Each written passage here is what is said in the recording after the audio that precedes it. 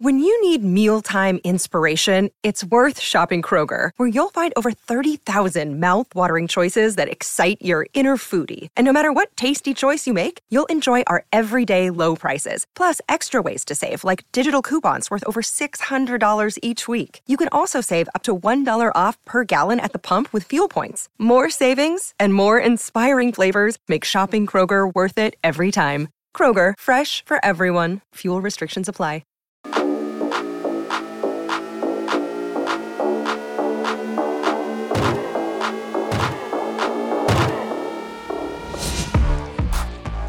Hello and welcome to the Ramon Foster Show, starring Ramon. He's in Hendersonville, Tennessee. I'm Dan Kovacevic in San Francisco. What am I doing in San Francisco, Moan?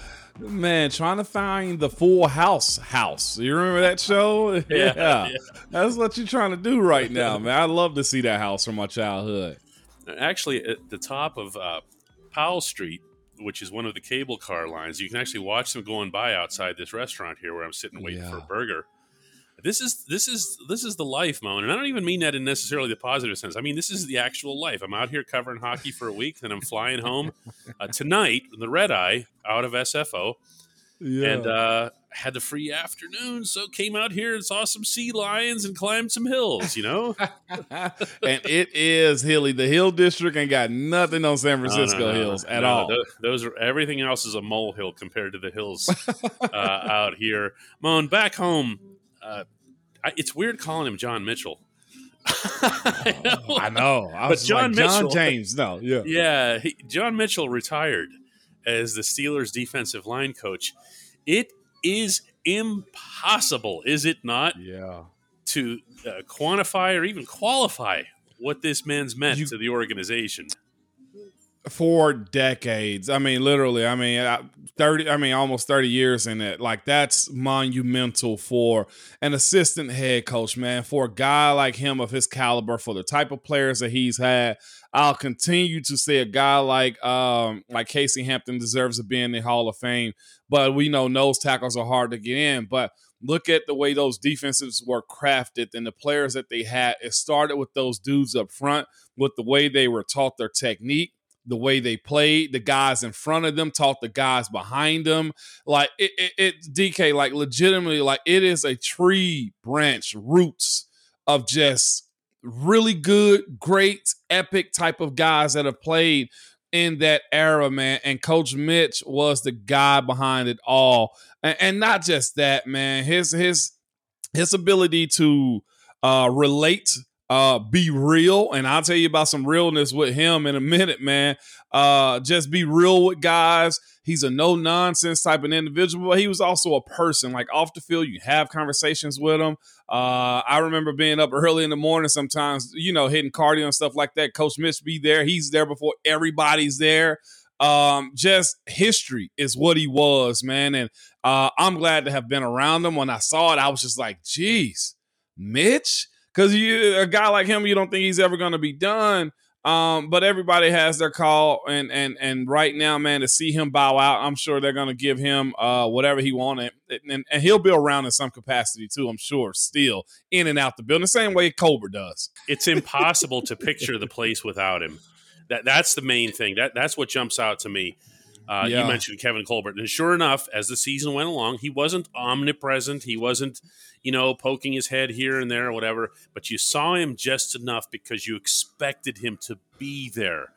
It's unfathomable to the place without Coach Mitch. Tell me about the type of coach that he was from the standpoint of having to be an old school guy by nature, by age, dealing with some of the new school personalities. Do you follow what I'm saying here? Because yes. I have seen a lot of that dynamic at the Steelers, and I got to be honest with you, it's one of the most fun things. It really is. Coach Dunbar, for example, when he's dealing with guys, he'll find something, some way to relate, even if it's purposely awkward. Isaiah Loudermilk, for example, defensive line guy. He calls him 2H. As he called it from the beginning, because as Isaiah ends with 2 H's, which nobody can understand. But he goes, "Oh, yo, 2H," and everybody laughs like every single time, like it never stops being funny. No, with Mitch, man, I'll say this. Mitch was the same way on Monday as he was on Sunday. That's how you resonate with guys. That's how you relate to guys, man. Like he taught hard. He coached hard. The expectation of playing a position was hard. He was old school. And I say this, his reputation of what he did in games with players, how they developed winning Super Bowls and the amount of wins that you had and consistency, guys fell in line when it came to stuff like that with Coach Mitch. He was very transparent in his approach. If you didn't get it, he would tell you, I'll get you up out of here. And he meant that because his job depends on your performance, and your performance keeps him paid, and he'll tell you it gets you paid. Like, that was the approach to it, but it was done with love and respect. But it was just hit you with a bunch of reality. Like, that's the thing I think what a lot of people in Pittsburgh have seen over the years, like the doses of reality and respect. And it's through and through that building. It really is, man. My hard story I had with Coach Mitch, man, was this. It was really my first business conversation ever with a coach. My rookie year, me and Rashawn Harris, Sonny Harris, man, wore the same number. Sonny was the draft pick for him. I was a free agent guy. Mind you, Coach Mitch, I think he saw some potential in me. And that was from day one with him too. But it was this when it came down to Mitch. I wore 73 and Sonny wore 73. And he hit us with this right here as we're in camp. And he says this, hey, fellas, this ain't no daggone college. We don't do double numbers here.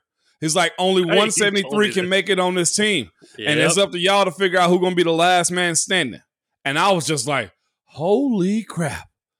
He really, and from that point, it just clicked with me. And he was also one of those guys that just embedded in guys like, if you just fight, okay, if you, Coach JD, him and Coach JD also, James, if you just fight, you got an opportunity to do something special on this team. And I think that's why you never count out Pittsburgh Steelers teams, is because you have guys like him that have that DNA. And honestly, as a right-hand man to Coach Tomlin, he was assistant head coach, also was one of his titles too for Coach Mitch. So you don't just get those types of things and move into different roles and have that type of respect around the building. Like that aha moment he gave me in 2009, it rolled with me all of my 11 years. And I told other young guys that too. Like, that's what he did for. That's how he was able to relate to guys right there, DK. Yeah, the title of assistant head coach, generally speaking, is something that you – give's not the right word, but something that you promote someone to that status. Yeah. In part to keep them from leaving. Okay, that's occasionally with the case. No, Coach Mitch wasn't going to go anywhere.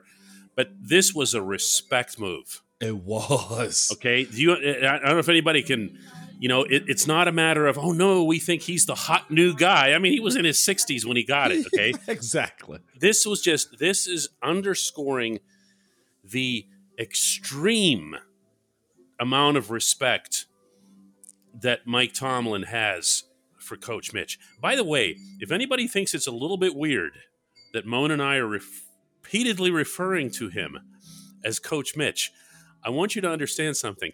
I never heard him called anything else, okay? Or Mitch. Coach Mitch or Mitch.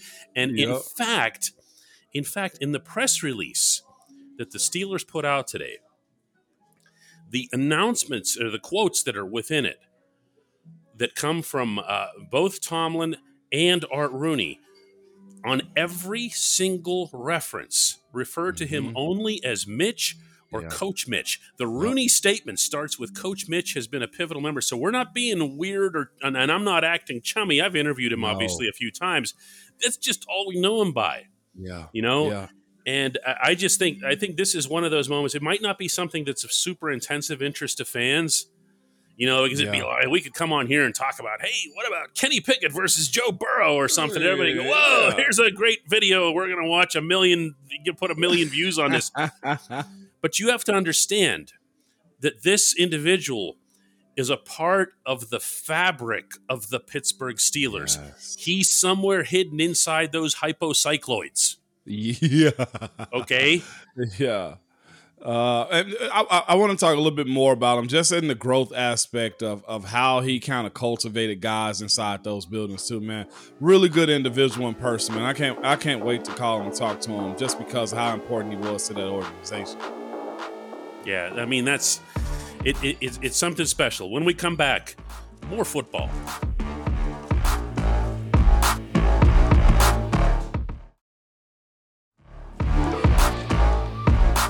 Welcome back to the Ramon Foster Show. More on the retirement of Coach Mitch. And Moan, what about some stories? You know, you're the stories guy. What do you got? Man, from my understanding, Coach Mitch is one of the first black players at Alabama also. Love this university, too. You know that. In the press release, Mike Tomlin brings that up. He describes it as a courageous situation. Yeah. Okay. He said he chose to go to the University of Alabama. And, you know, no one needs that level of a history lesson to know how welcome he'd have been there. Yeah, and it wasn't even and you know what's crazy? He didn't go after many Alabama guys himself either. You know, I guess it's probably just if you're not good, you're not good enough. That's how he was with Coach Mitch, man. Or we weren't picking high enough because we never did pick that high. Rarely have we picked that high to go get those high D tackles out of Alabama. But like the evolution of like being around Coach Mitch and some of those, you know, some of those seasoned coaches is what we'll call them, you know. Coach Drake, you know, rest in peace to him. His times, they're just the history that you get from those guys and the understanding and appreciation of the game. Coach Daniels, JD was that way. Coach Daniels was that way. Coach Mitch was that way. Coach Drake was that way in the sense of like, one, they understood where they were as coaches. Coaching at, you know, with the Steelers, like the prestige of it, the respect factor of it, and just how they watch guys grow inside of those buildings. Like a lot of buildings don't have that many people stay there for that long of a time. That's one thing Pittsburgh always has had. Like guys has been long tenured guys, but then there's also this too, DK, the ability to get the most out of guys that you don't really expect to do those types of things with, right? Like I can bring up a few guys just off top, man. Steve McClendon, who went on to have a very good career, right, in the NFL. Steve was an undrafted guy out of Troy. You hear me? Like nobody was watching for Steve McClendon, man. Now Super Bowl champion Steve McClendon. As raw gets when he arrived in Pittsburgh. And I really liked him. And so that's not a shot, but he was a project. My roommate, my rookie year, both of us undrafted together, and they just took a liking to it. Like the way Mitch like challenged him and pushed him like he was one of his first round draft picks, and he'd always say, "Steve, you're gonna be all right." You know what I'm saying? Like those types of situations. Al Woods been another one of those guys that's still in this league now with the Seahawks. Like that's another guy that kind of found his way that Mitch just said, "Look, we're gonna make something out of." Getting a veteran at the time like Nick Eason. Like think about these names that made plays for the Steelers. Okay, and I'm Hokie, bro. Like think about how legendary was Hokie. Like legitimately around Pittsburgh even to this day. Yeah. The way Coach Mitch was able to draw him up and find a role for him and create a technique that worked too. That's something that Hokie used to talk about all the time. Yes. Go ahead. Yeah, it was just everything about Hokie was technique. I mean, look at his build. Okay, I'm saying that I love the guy. This is respectful, but look at his build, and then look what he made of himself. But you know what? He coached Hokie the same way that he did Cam. You see what I'm saying? The same way that he did Casey Hampton, the same way that he did Kursky, the same way that he did all these legendary players that have walked through that building being coached by every single person. If you're going to listen, and it's going to be the hard way, meaning Coach Mitch's way, you're going to prosper from it, man. Like legitimately, we've seen these type of things come about to where these guys become Pittsburgh legends in a sense. Like, yeah, they may not go into Canton. You know what I'm saying? Those type of situations, but they are cemented in that building as guys that laid it on the line, man. And it's always interesting. It's not just those positions. I've always watched Coach Mitch's relationship with a guy like Lawrence Timmons or Lamar Woodley or Jarvis Jones, even just to push him, and it was always really cool to see that. But not just the football side of it, man. You know how the hard coaches are? They're usually the most cool dudes off the field too. You know, Coach Mitch, if you ever speak to Coach Mitch, he loves his wines. Do you understand me? Very cultured individual, smart guy, loves a good restaurant, and he's into art too. So being a young guy, understanding, okay, there's different types of wine. There's not just a red and a white one. Like he was into those types of things. I had some bottles that he ended up finding me at a really good price. There was some really good bottles. And that's what he would do, with the art that he introduced guys to around the building. Not just to be, hey, there's a stock market over there. There's some art too that's just going to, go up in value later in life. It was cool to watch him just kind of make sure guys were well-rounded. You know, the dress code for the plane and stuff like that, and how there was ranking order and like how you moved around the building. He took care of business. He took care of business, man. That was the anybody who doesn't know, he stopped being the defensive line coach in 2017. He retained the title of assistant head coach. So you can wonder, what was he doing? That's what he was doing. He made Mike Tomlin's job easier. There were many, many, many individual little things that he was able to handle so that the head coach didn't have to. Speaking of cultured, my food just came. Check this out. Hey. Look at that. I got some kind of just burger, whatever. It's a really, really cool place. Some fresh hot fries. Look at that, Moan. The fries on the side and no coleslaw? What? Listen, I'm not Coach Mitch, okay? I don't know the difference between red wine, white wine from purple wine. I have no idea. Yeah. When we come back, the only segment that matters, I'll have some fries.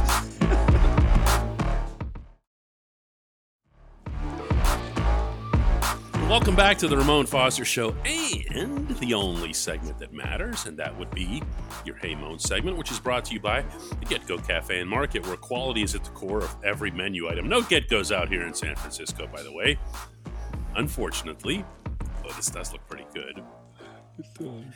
At Get-Go, 3 expert chefs fine-tune every detail so that every sub, burger, salad, wrap, drink, and app is crafted for craveability. Order your favorite entry at the Get-Go Cafe and Market today. Better believe it. And today's entry on this segment comes from Teresa. And she says, I'm going to yell this out loud enough to startle everybody in this restaurant. Hey, Moan! That sounds like a Yinzer right there. Yeah, right? That was my old mayor, Sophie Maslow. Really enjoy watching you and DK on the daily podcast. Big fan. You and DK were discussing the need to potentially add to the wide receiver room because the Steelers lack that possession wide receiver, meaning, maybe it's not Deontay Johnson. What would you think about drafting a good blocking / receiving tight end like a Darnell Washington out of Georgia with our 49th pick in lieu of a wide receiver? Seems to have a lot of untapped potential as a receiver, and it could allow the Steelers to utilize 3 tight end sets. It's a really good question, and I've thought about it. Go ahead, Moan. That's really good. Darnell Washington. Yeah, that kid is a monster. Yeah. He's a big old dude too, man, with a whole lot of ball left in him. Also, this is a really good year for tight ends just in general. Being down at the Senior Bowl, being able to see some of those prospects down there, if available, there will be a guy there. I just want to know, is Pittsburgh going to be able to run a 2 tight end, 3 tight end set too with that many big guys on the field as fast as football has kind of turned? You like Teresa, you almost asking us to become a little bit like the Baltimore Ravens in a sense. So I don't know if that's the case. Would I enjoy having a guy like Darnell Washington out of Georgia? Yeah, but I just don't know if he's going to fit our scheme. And then you already have the playmaking tight end and Pat Freiermuth too. And you know where I'm going with the next guy. I know where you're going. And you think it's going to be Connor Hayward. Did he not show you enough? He showed me enough in terms of playmaking, but let's repeat for the citizens. I know. Where do all the drills get the head coach's notice? Okay. On that blocking pad. Mike Tomlin hangs out. He actually rooms and boards at the tight end's blocking pad. And you will see him over there. And he did this to Zach Gentry for 3 years. Yes, he did. And it eventually turned Zach Gentry into a pretty nice piece. Not as nice an offensive piece as Matt Canada would treat him on occasion. Okay. But you have 3 tight ends in the fold, is what I'm saying, if Gentry is brought back. Now, Zach told me himself he doesn't. He said at the end of the season he didn't think to me that he was really, really skeptical about being back. But everything I've heard since then, that's flipped. Okay. So now there's optimism that he'll be back, and I think that's good news for the Steelers. Really good news. He was probably emotional and, maybe a little bit excited about free agency in a sense too. I get that. I've seen guys be that way. I probably told you that before, DK, like, man, I don't know. You know, that's the way the end of the season goes. You had everything out but the violin. I remember. Yeah. I remember. That one summer when you didn't know if you were going to get that contract and you're like, I don't know. I think this might be it. This might be it. And I'm like, Guys, you got to get in a certain mental space, man, to deal with this free agency stuff. But I think the Steelers get a wide receiver regardless. They have, as of late, man, and I'm knocking on wood for the superstitious people like myself, they've hit on second and third round wide receivers. I could see this being a thing in today's college ball. There's so many wide receivers that are getting passes thrown at their way that I know that's something that they judge that position on. Like, yeah, you had a whole lot of numbers, but how many passes did you have coming your way? How many, catches did you have? And an Emmanuel Sanders type of guy that can move the chains. Think about E. E was a third rounder, if I'm not mistaken? Third, fourth rounder? I believe E was third. Yeah, E was third. So just off the top of my head. I know he wasn't top two. I believe he was a third rounder. I think it's more important to say this. The battle for number one this year, as far as wide receiver number one, and it'll still be a battle, DK, no matter how much we think about George Pickens. They still got to battle it out. So which money? Hey, Moan, which money was E? Was he easy money? Yeah, he was easy money. Okay, of all the monies, which one was he? He was easy money. Okay, I'm sorry. Sorry. Resume. No, I was just going to say there still has to be a battle for the number one wide receiver position, and that's George Pickens. That's also Deontay. Deontay's not going to bow out. It'll evolve into something like that for either one of them, but you can't also muddy the pot by getting another high-round draft pick. I'm thinking second, third, and a specific type of player to the point of a possession. Another tight end, truthfully, you got too many options to actually go down that route to go get a Darnell Washington out of Georgia. Yeah, certainly first three picks, okay, not rounds, because this team has 17, 32, and 49. Yeah. Okay. And in fairness to Teresa, she did cite the 49 pick. Okay? So she doesn't see him as being somebody who's going to be one of those, the 17 or the 32, and that's probably accurate. I think, I know we always think of the draft as, which positions do you want to fill? Yeah. And they have to do that to an extent. You do want the best player, but you can't force it. Yeah. And I look at this team right now and I'm picturing, guys that Coach Mitch would have been happy to add. Okay. That's where I'm thinking here. Defensive line. They need the meats on that side of the ball, man. That is 100% true. And I've been saying that for a little while now. Cam won't admit he's not young anymore, but Cam going to need some help. And those guys on the other side of the ball need that desperately. Yeah, and Cam just unsubscribed from our channel, I see, just this second. How about that? He's just like, wait a second. What? Hey, I'm only 34. Even Batman needed a Robin. You hear me? Yeah, that's true. Well, that's what he needs right now. He needs a Robin. He needs a couple. And let's see how DeMarvin Leal shakes out and I other like guys. Him. But I know you do. You do. I want to see him. What's he look like when it's 60 snaps, not 10 in a gimmick role? That's true. You see what I'm saying? So, and that's what year two's about. Yep. Everybody's got to grow up, and everybody's got to grow a little bit bigger too. Yeah, a little bit thicker. Moan, I'm flying home in a little bit here. Let's do another one tomorrow back from the good place. Absolutely. Be safe, man. Yep.